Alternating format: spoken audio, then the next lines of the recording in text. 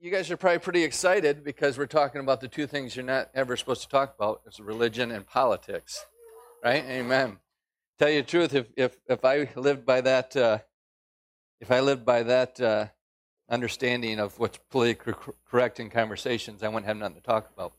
So, so here we are. We're just days before the greatest, most important election of our lifetime. Amen. So I think it's smart as a church that we examine what lies before us, and that's what we're going to do today. Amen. Let's pray. Heavenly Father, we just thank you. We thank you for the Word of God that is alive and powerful. We ask it that it would quicken our souls this morning, that we'd come alive to the reality of our King and His way of doing things, His vision for humanity. For your vision, Lord, your vision is just, your vision is righteous, your vision is what creates the best possible life for all humanity. So we submit to your ways today, and we receive the teaching and guidance of the Holy Spirit in Jesus' name. Amen. Amen. So a lot of times, churches and Christians and believers, they cop out of speaking about hard things. And the reason why they cop out of even hard things is because they don't want those battles, because it is a battle. To stand for righteousness, to stand for your beliefs, will be a battle. And they even use the Bible in ways that I find quite humorous. For instance, just this question right here: was Jesus involved in politics? And if you don't understand this answer, if you don't have an answer to this, you won't have an answer for if Christians should be involved in politics. Because if you believe Jesus was not involved in politics, then a Christian shouldn't be involved in politics, right? And there are denominations that really they believe this way, that Jesus had no interest in the going-ons of governing this world. It was all kingdom-minded, right? Everything was somewhere up in the clouds, right?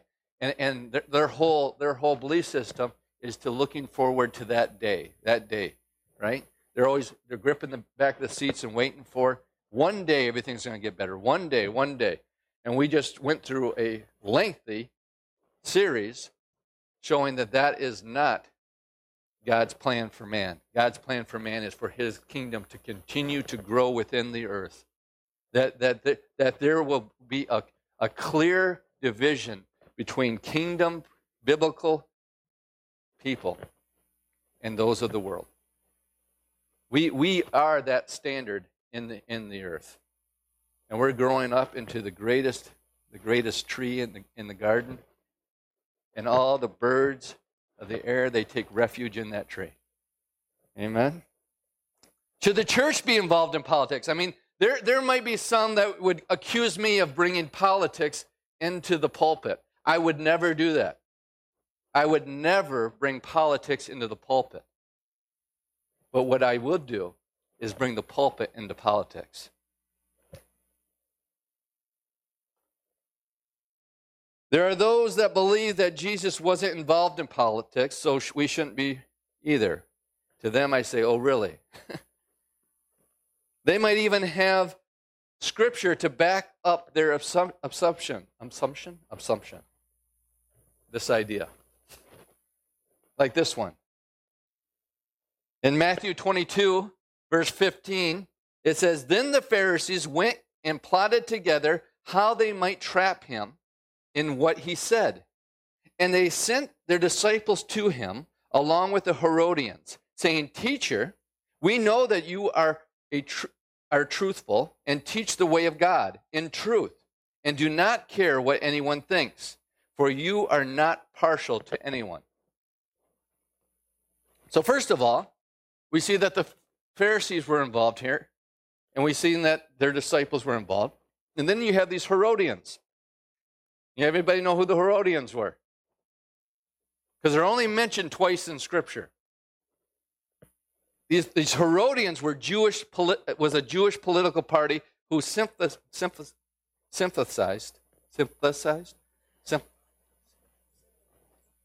they leaned towards the Herodian rulers, which was Herod, right? In their general policy of government and in social customs which they introduced from Rome. They were at one with the Sadducees. Now, the Sadducees was another group that leaned towards Herod, right? And they really didn't believe a lot. They didn't even believe in the resurrection. That's why they were sad, you see. But these Sadducees, and they were one with the Sadducees in holding the duty of submission to Rome and of supporting the Herods on the throne. They were not a religious sect, but as the name implies, a court or political party supporting the dynasty of Herod. All right? See, a lot of people think that King Herod was a Jewish king. No, he was set up by the Roman government. In Matthew 22:17, it says, "Tell us then, what do you think? Is it permissible to pay a poll tax to Caesar or not?" But Jesus perceived their malice and said, "Why are you testing me, you hypocrites? Show me the coin used for the poll tax." And they brought him a denarius. And he said to them, "Whose image and inscription is this?" They said to him, "Caesar." Then he said to them, "Then pay to Caesar the things that are Caesar's, and to God the things that are God's." And hearing this, they were amazed, and they left him and went away. So some might take this argument, and they said, see, look at what Jesus said here. Jesus said to give unto Caesar what is Caesar's, and to God what is God's. And he didn't get involved in politics. Jesus didn't even try to change the Roman laws. He didn't talk about their validity, or he didn't talk about if they were unjust. He had a chance here to say something about it, and he didn't say anything about it. Well, first of all, if Jesus did not do something, does that mean that we should not do it either? Think about this. If you see that Jesus didn't do something in Scripture, does that mean that we should automatically not do it either? See, the Roman government at this time was killing and massacring thousands of people. And Jesus never once did anything about that. He never even said anything about it. He never preached against it. He never proclaimed against that brutality. So does that mean that we, as believers and followers of Christ, should never, ever stand against those that are massacring and killing people either?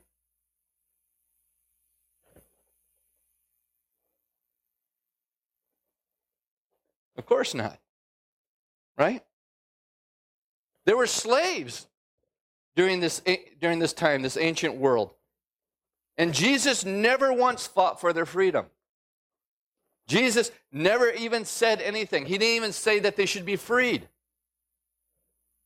So does that mean that we also shouldn't fight for freedom? Does that mean that Jesus was condoning racism? Does that mean that he was condoning slavery? Of course not. No. Just because Jesus didn't do something doesn't mean that we should not do the same thing. But what if Jesus did do something? What if Jesus did do something? Does that mean that we should do it also? I would say yes. If Jesus did do something, then it's probably a good indication that we should do likewise, right? Yes or no? Yes, right? So with that in mind, let's examine the Scriptures further, all right? So who were the politicians of Jesus' day? Who were the politicians of Jesus' day? go back a little bit when the United States occupied Iraq, right? There was an occupation of the United States in Iraq. What would happen if an Iraqi tried to petition the United States to change the United States laws?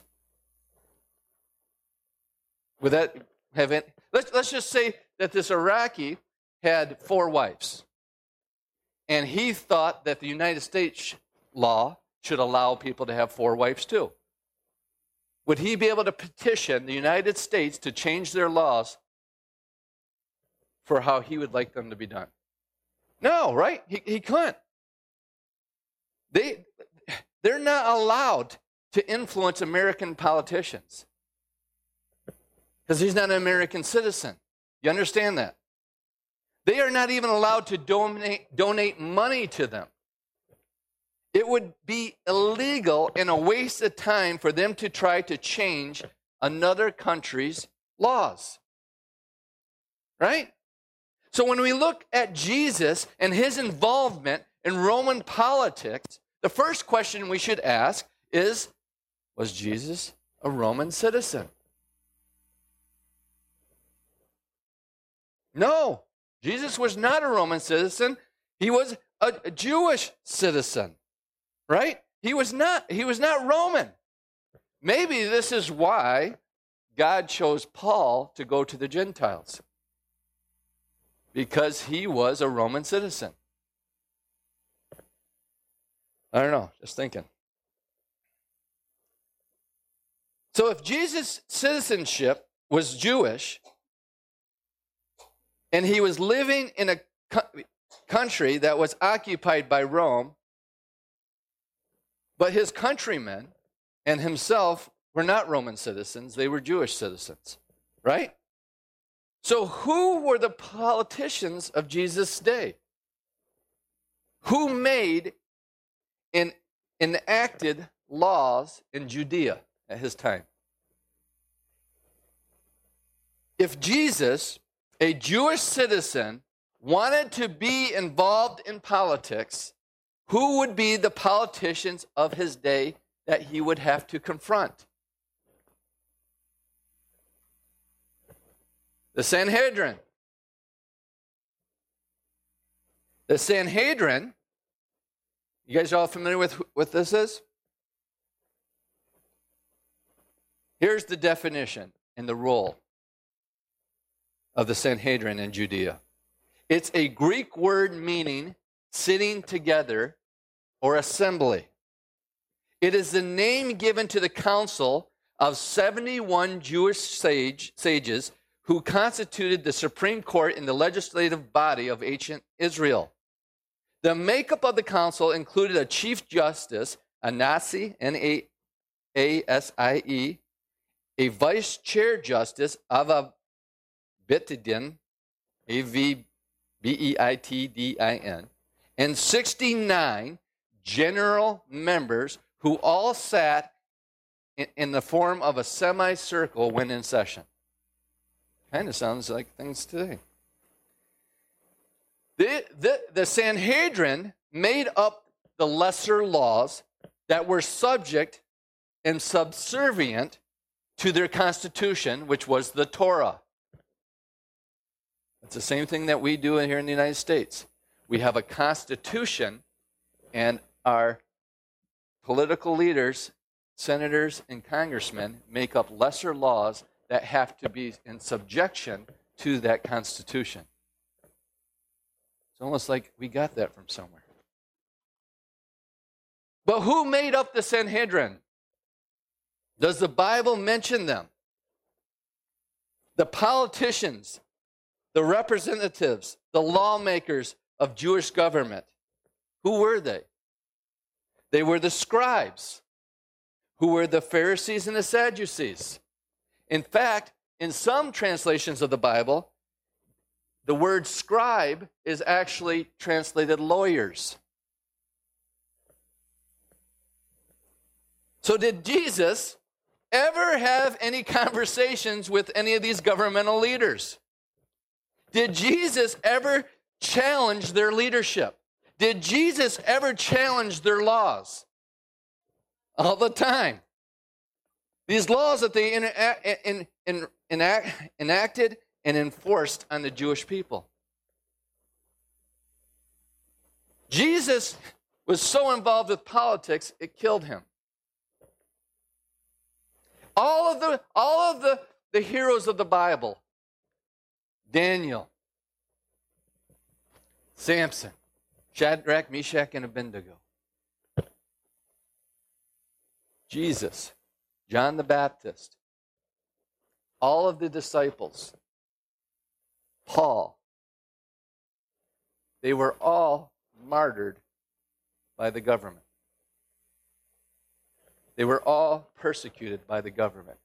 They all stood and proclaimed a kingdom biblical worldview to the government.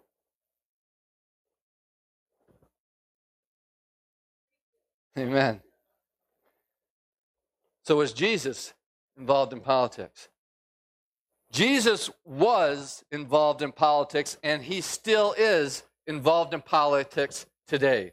He's alive. He's the King of Kings and the Lord of Lords, and his kingdom is in this earth. Jesus' mission was to bring the kingdom of heaven to earth, for the will of God to be manifest on earth as it is in heaven. It was Jesus' mission. And if this was Jesus' mission, should it not also be ours? If Jesus was involved in politics, why aren't you?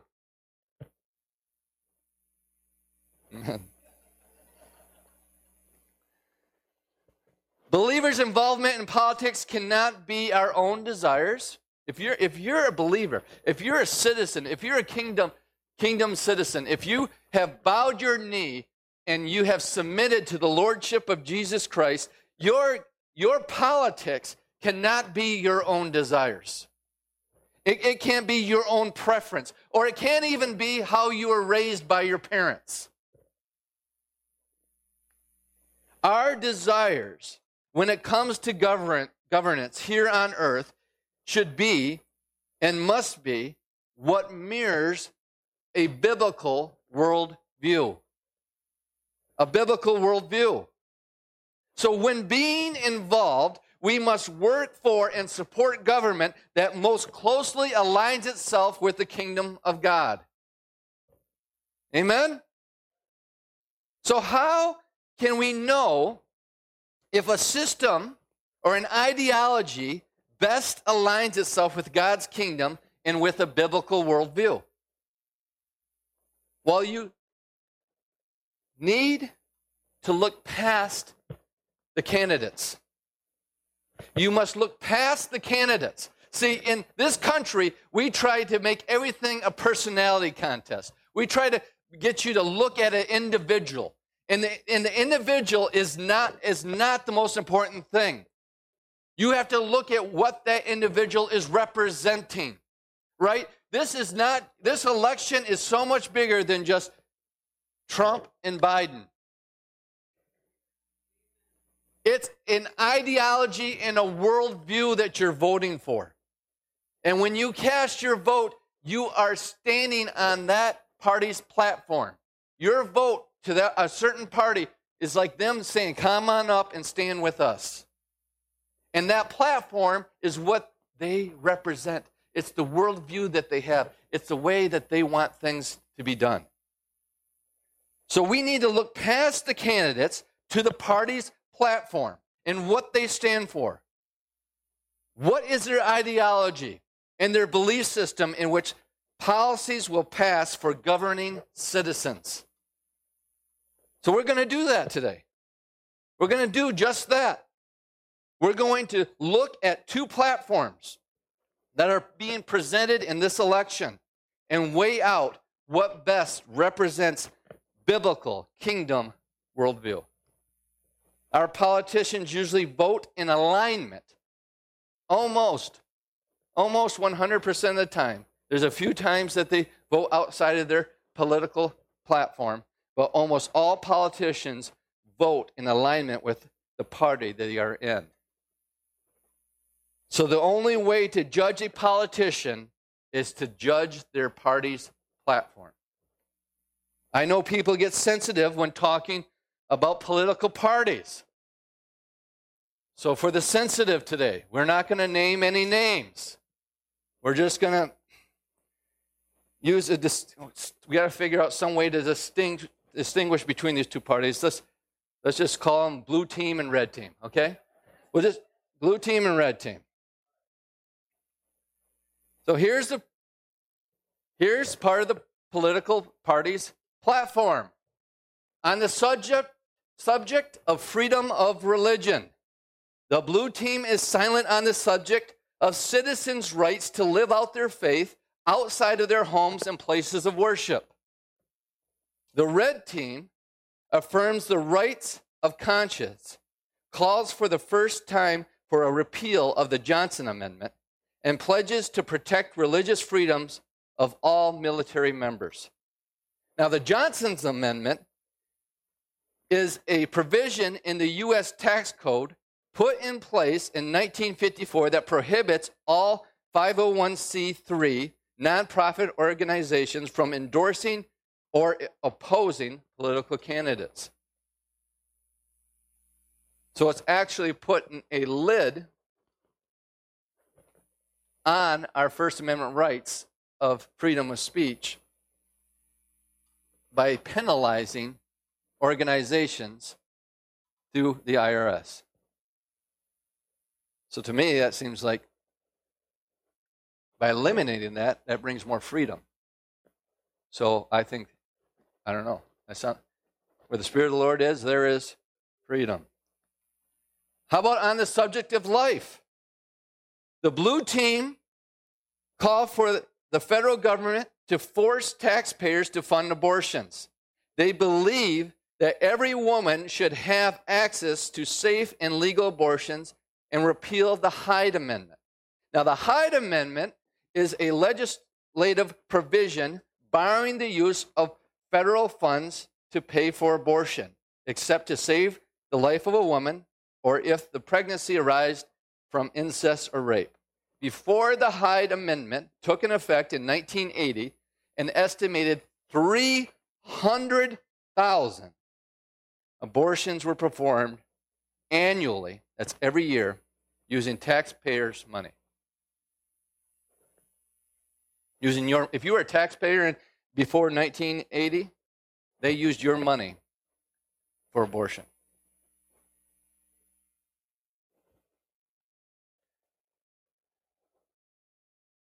It just came out that the state of California has murdered more children than the whole population of Canada. And I believe Canada's population is 30 million. Or maybe 60. One of the two. Look it up, somebody. I should have looked it up. The state of New York aborted more African American babies than were born last year.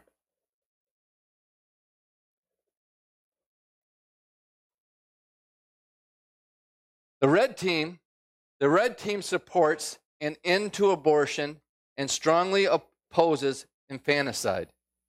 They oppose federal funds from being used to perform or promote abortion. They also support the Right to Human Life Amendment to the Constitution. How about on marriage? The blue team embraces the redefinition of marriage, stating that LGBT people have the right to marry the person that they love. I don't think they know the meaning of that word. The red team believes that the American family is the cornerstone of civil society, and the cornerstone of the family is oh my goodness. And the cornerstone of the family is natural marriage of one man and one woman. The Supreme Court.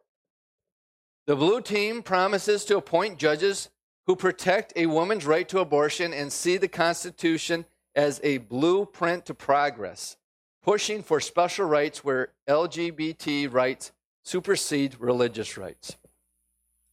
The red team support judges who respect traditional family values and the sanctity of innocent life. They seek to enable courts to reverse the long line of activist decisions, including Roe, Obergefell, and Obamacare cases. Roe, that's the case of abortion, where they, at the time, abortion was legalized because science was not able to prove that there was life in the womb. Nowadays, with ultrasounds and all that, we know that.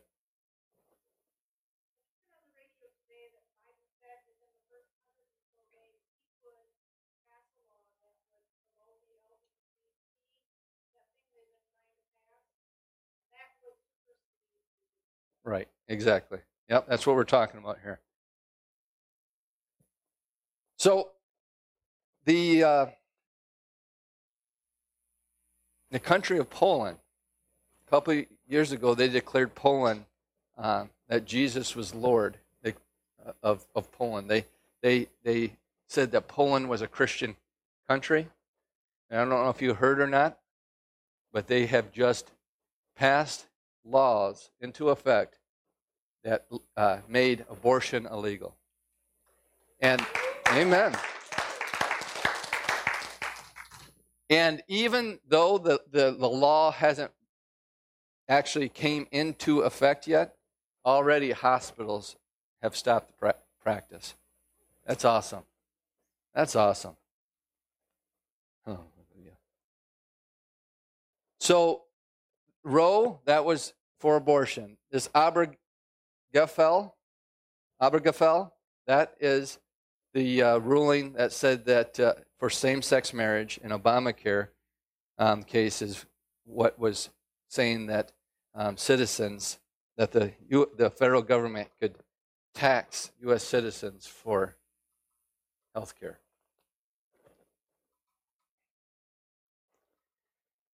The military. The blue team believes that our military is strongest when it includes people of all sexual orientation and gender identities, and push to include elective abortion coverage to military and veteran benefits.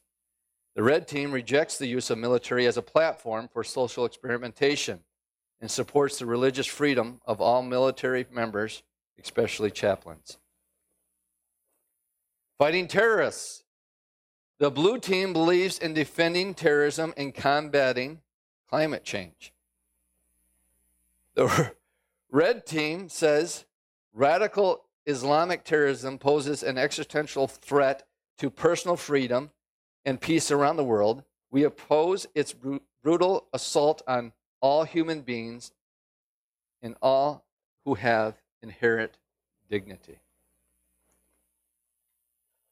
Spending in the national debt. The blue team wants to raise taxes and spend more to pay for more ambitious progressive programs. The red team states that the federal government spends too much and desire to impose firm caps on future debt and accelerate the repayment of trillions that we currently owe. So we got to hold our politicians to what they say too.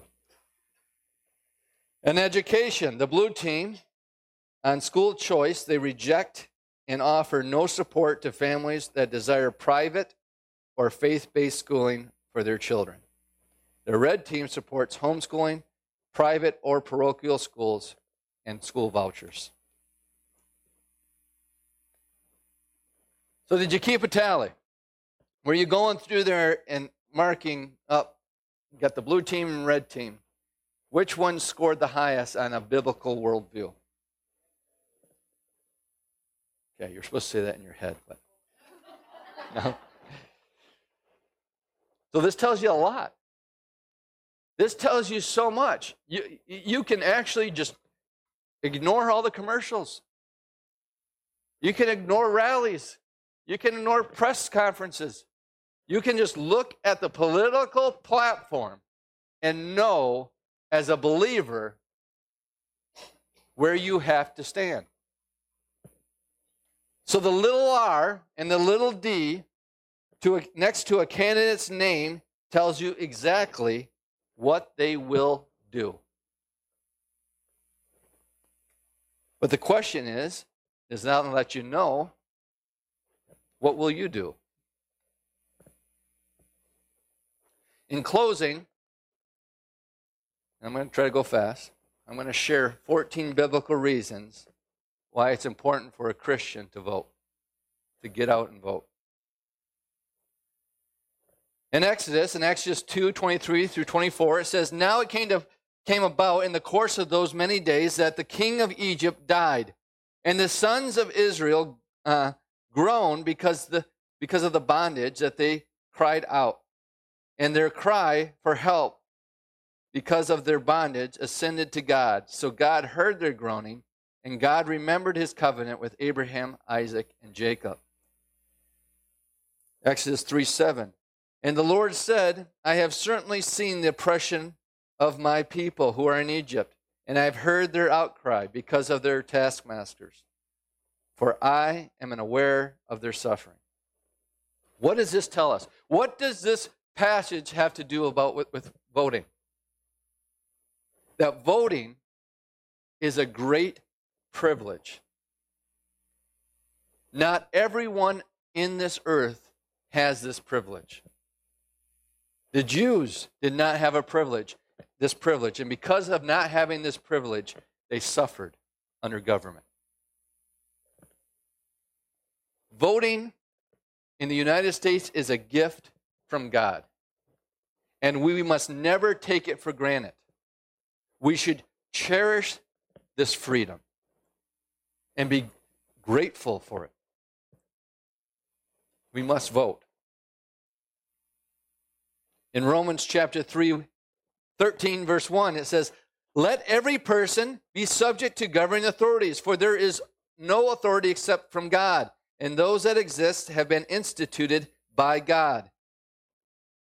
This scripture tells us that when it comes to voting, it tells us that it is our duty. It is our duty as believers to vote. It says, "We, the people of the United States, in order to form a more perfect union, establish justice, ensure domestic tranquility, provide for the common defense, promote the general welfare, and secure the blessings of liberty to ourselves and our posterity. Do ordain and establish this Constitution for the United States of America."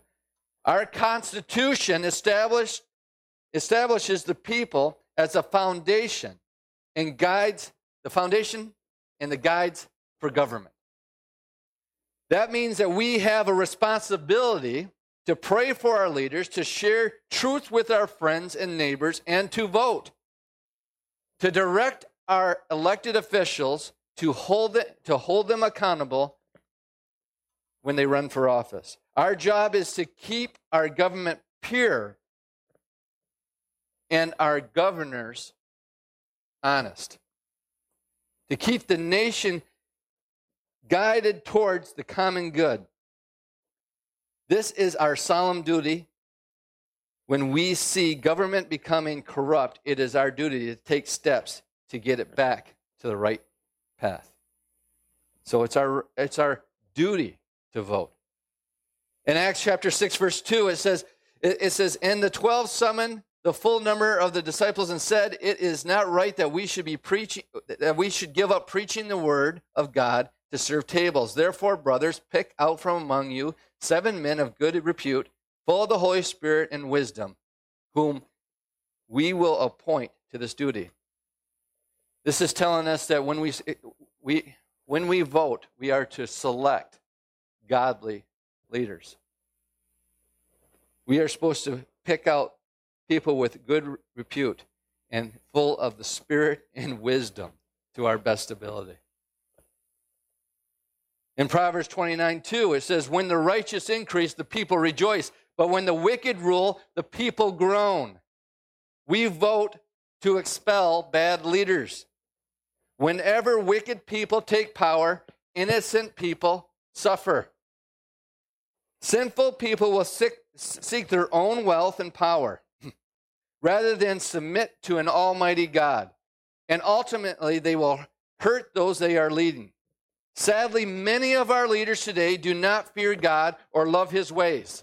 Thankfully, in the USA, we still have this opportunity to choose our own leaders, and each of us must rise up to oppose and remove wicked leaders as God gives us the opportunity. This is why voting is essential. In Matthew chapter 12, verse 28, it says, and one of the scribes came up to him and heard him disputing with another. And seeing that he answered them well, asked him, which commandment is the most important of all? Jesus answered, the most important is, hear, O Israel, the Lord our God, the Lord is one, and you shall love the Lord your God with all your heart, and with all your soul, and with all your mind, and with all your strength. The second is this, you shall love your neighbor as yourself. There is no other commandment greater than these. The reason why Christians and believers need to vote is because we love our neighbors. Loving our neighbors has two meanings for an American voter. First, we direct our government to take care of all of its citizens. Second, we encourage our country to act as a good neighbor to countries around the world. America should be a friendly nation to the world, a place of peace and refuge for the oppressed.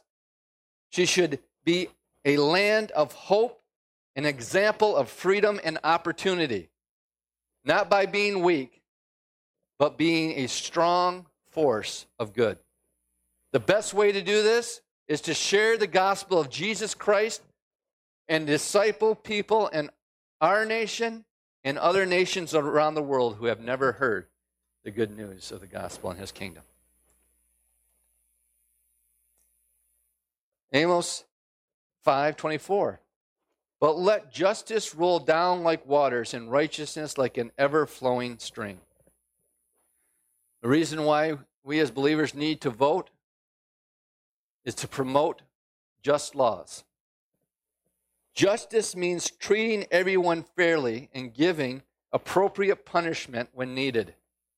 Because justice is so very important to God, he created governments to punish those, according to 1 Peter, to punish those who do evil and to praise those who do good. In Deuteronomy chapter 16, verse 19, it says, you shall not pervert justice, you shall not show partiality, and you shall not accept a bribe. For a bribe blinds the eyes of the wise and subverts the cause of the righteous. Justice and only justice you shall follow, that you may live and inherit the land that the Lord your God is giving you. We vote to promote just law enforcement. As a Christian, we know that law enforcement has been established by God to protect the people and bring justice. We are forever grateful for those officers who serve our country, putting their own lives at risk. Without their service, our society would collapse.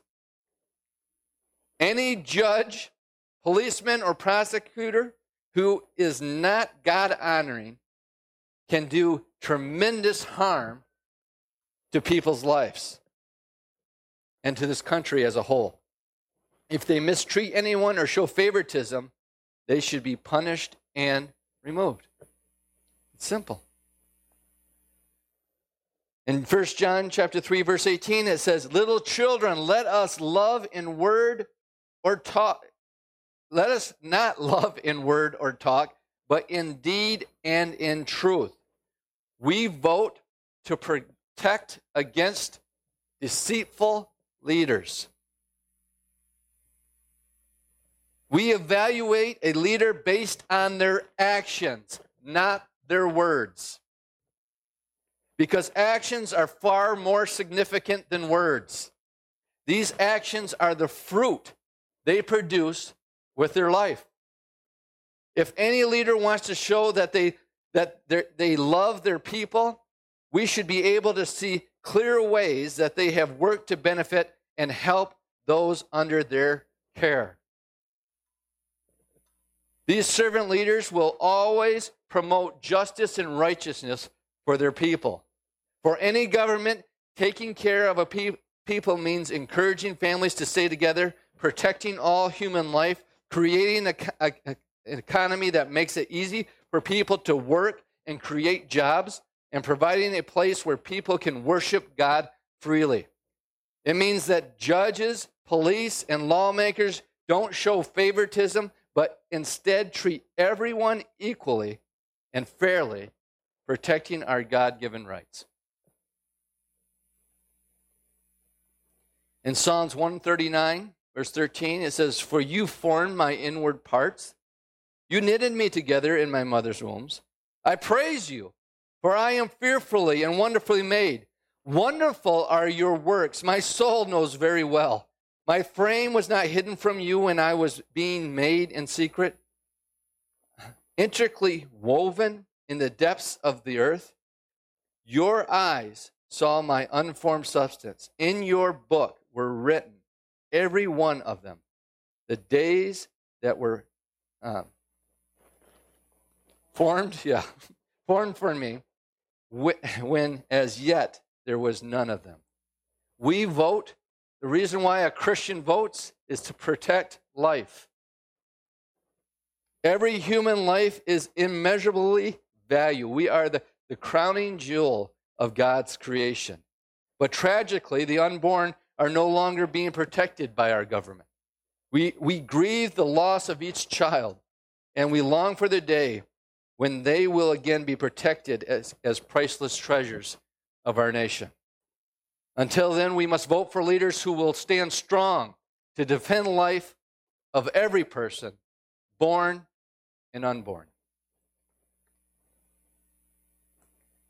In Ephesians chapter 4, verse 28, it says, "Let the thief no longer steal, but rather let him labor, doing honest work with his own hands, so that he may have something to share with everyone in need." We vote to protect against hurtful policies.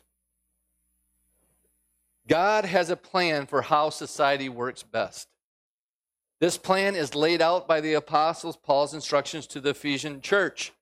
He charges them not to steal what belongs to someone else, to work and make a living, and share with those who are in need. But not every government system allows God's good plan to unfold. Socialism and communism are two examples of a government system that opposes biblical teaching. Both hold that it is wrong to earn and save money for oneself, and that everything should belong to everyone. These beliefs are contrary to scriptures. They teach that people must be forced to give what they earn until everyone has the same amount. Of course, this isn't giving at all. Giving can only be done out of a heart that is full of God's love, not by force. Both systems also undermine the role of parents, saying that the government should be in charge of educating our children instead of their families. Ultimately, socialism and communism attempt to replace God with the government, and when they do this, they are always destined to fail. They are doomed from the start, and they bring heartache and destruction to all its citizens. In John chapter 15, verse 12, it says, "This is my commandment, that you love one another as I have loved you. Greater love has no one than this, that someone laid down his life for his friends." We vote. It is our duty to vote. The reason why we should vote is to honor those who went before us. To honor those that went before us. Samuel Adams said, The liberties of our country, the freedoms of our civil constitution are worth defending at all hazards. It is our duty to defend them against all attacks. We have received them as a fair inheritance from our worthy ancestors. They purchased them for us with toil and danger and expense of treasure and blood. It will bring a mark of everlasting infamy on the present generation, enlightened as it is, if we should suffer them to be wasted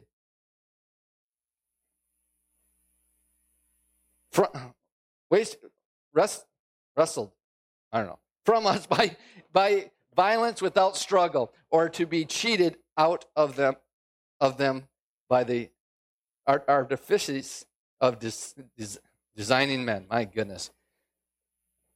See, I'm not even as educated as they were back in the 1800s. Those words, I don't.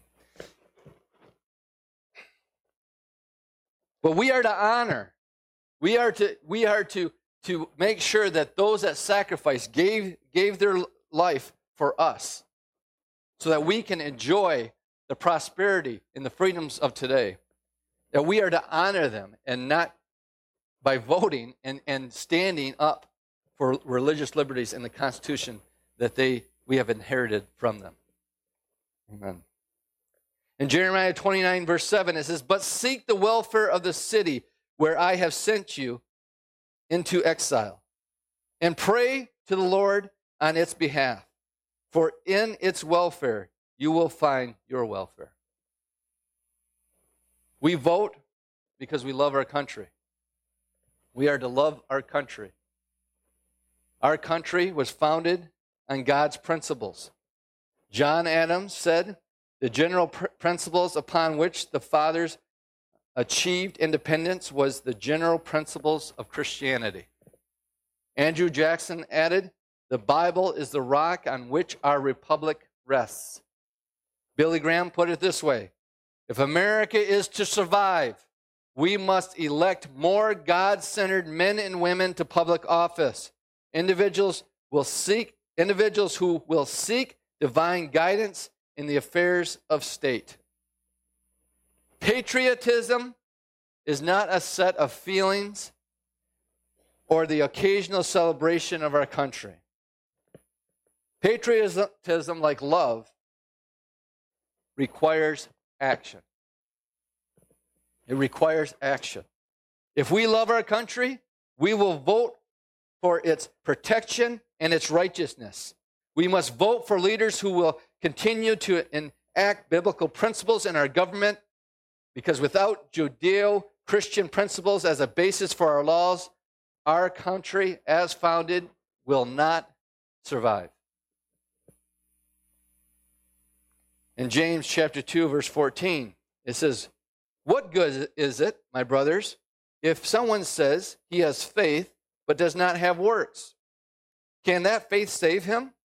If a brother or sister is poorly clothed and lack the daily food, and one of you says to them, 'Go in peace, be warmed and filled,' without giving them the things needed for the body, what good is that? So also faith by itself, if it does not have works, is dead."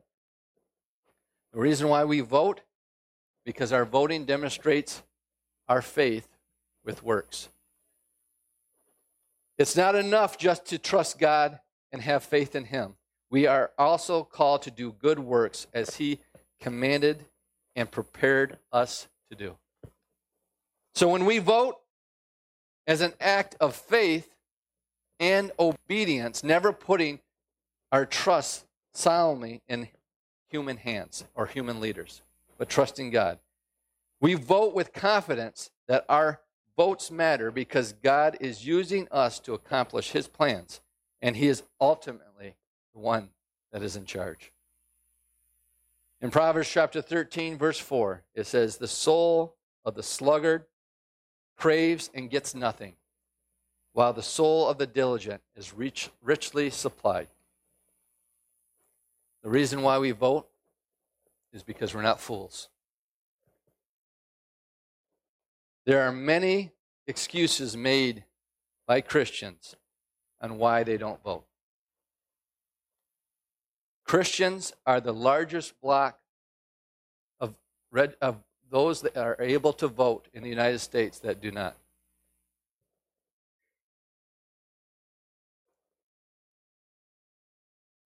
And these excuses for voting are nothing more than cover-ups for laziness and foolishness.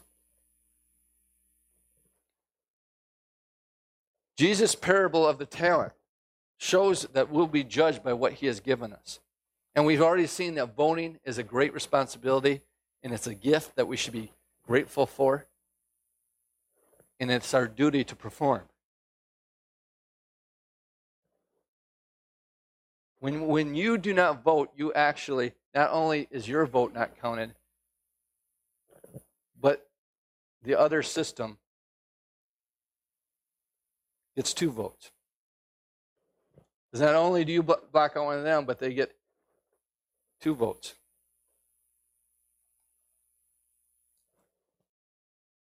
It is our duty to vote. We are not fools. As faithful servants, we vote as good stewards of our family, our neighbors, and our country. Noah Webster said, if the citizens neglect their duty and place unprincipled men in office, the government will soon be corrupt. Laws will be made not for the public good so much as for selfish and local purposes. Corrupt or incompetent men will be appointed to execute the laws. The public revenues will be squandered, and unworthy men and the rights of the citizens will be violated or disregarded. It is our duty. It is our privilege. It is our right. It is one of the supreme responsibilities as a Christian to vote. And to vote for kingdom principles, to vote for a biblical worldview, to vote, to use our vote to aid in thy will be done on earth as it is in heaven. Amen? As I said when we started this teaching this morning, that this election is probably the most important election of our lifetime. And it is so important that you vote for a biblical worldview. And it is up to each one of us to go before God, to pray, and be led by God as we enter into that voting booth. And to understand the platforms of what these men and women are representing, knowing that it doesn't matter the personality of the individual, they're going to do exactly what their political platform believes, stands for, and is working toward. We as Christians have no excuse.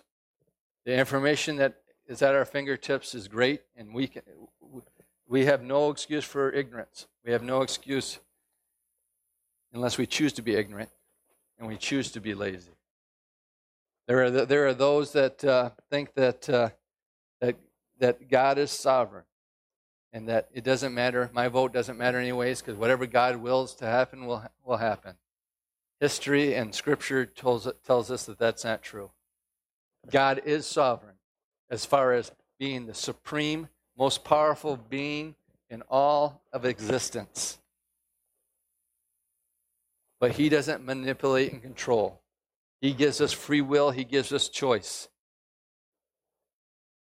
I mean, it's so easy in Scripture. Israel wanted a king. Was it God's will for them to have a king? No, not at that time. He did have a king. He did desire them to be ruled by a king. But not Saul. It was Jesus. But He gave them their heart's desire. He gives you Allows you to choose for your life. You choose where you live. You choose who you marry. You choose so many things in your life. You choose to show up here on Sunday morning, and you'll choose to go to the polls on November 3rd. And we will reap our choices.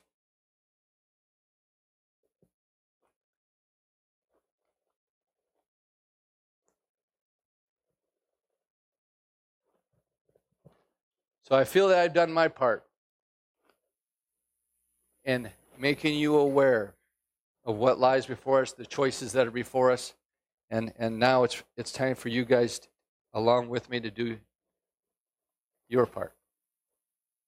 And choose a political future for this country that allows religious liberty, the freedom, just laws, and a biblical worldview to dominate. That's our duty as Christians. Was Jesus involved in politics? Yes, he was. Jesus not only was involved in politics, Jesus is involved in politics. And we should be too. Amen? Let's pray. Heavenly Father, we just thank you. We thank you for your great love. We thank you for leaders with pure motives. We thank you for leaders that desire to serve this country. We thank you for leaders that desire to bring freedoms and liberties to this nation. We thank you for leaders that promote godly principles. For your principles are the principles to prosperity and to life to the full. You desire the best for humanity. So we thank you for leaders that are willing to stand against our culture. They're willing to stand against the tide of the rebellious spirit of wickedness in this earth and stand for godly principles. We ask that you protect them, that you would protect them, that you would give them wisdom, that you would teach them your ways, that you would bring supernatural ideas and remedies for our nation. Heavenly Father, we ask that you would continue to rise the United States up to greater heights than ever before, to be a light and a beacon of hope in this world, to be a blessing to the countries of this world, to be a place that stands for freedom, liberty, and the gospel of Jesus Christ in this world. We thank you that we will go forth into the world and disciple nations in the way of Jesus, and that your kingdom would continue to grow and grow and grow until it fills up the earth. For you are the only answer to humanity. And you are our King and our Lord. Come, Lord Jesus, come. We love you. We praise you. And as we wait, we will do our part. We will plunder the kingdom of darkness.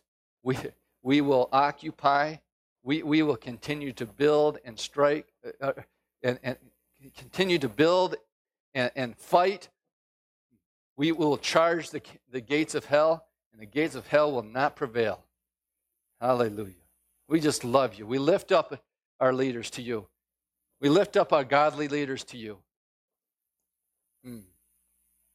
We ask for divine providence in their election. In Jesus' name, amen.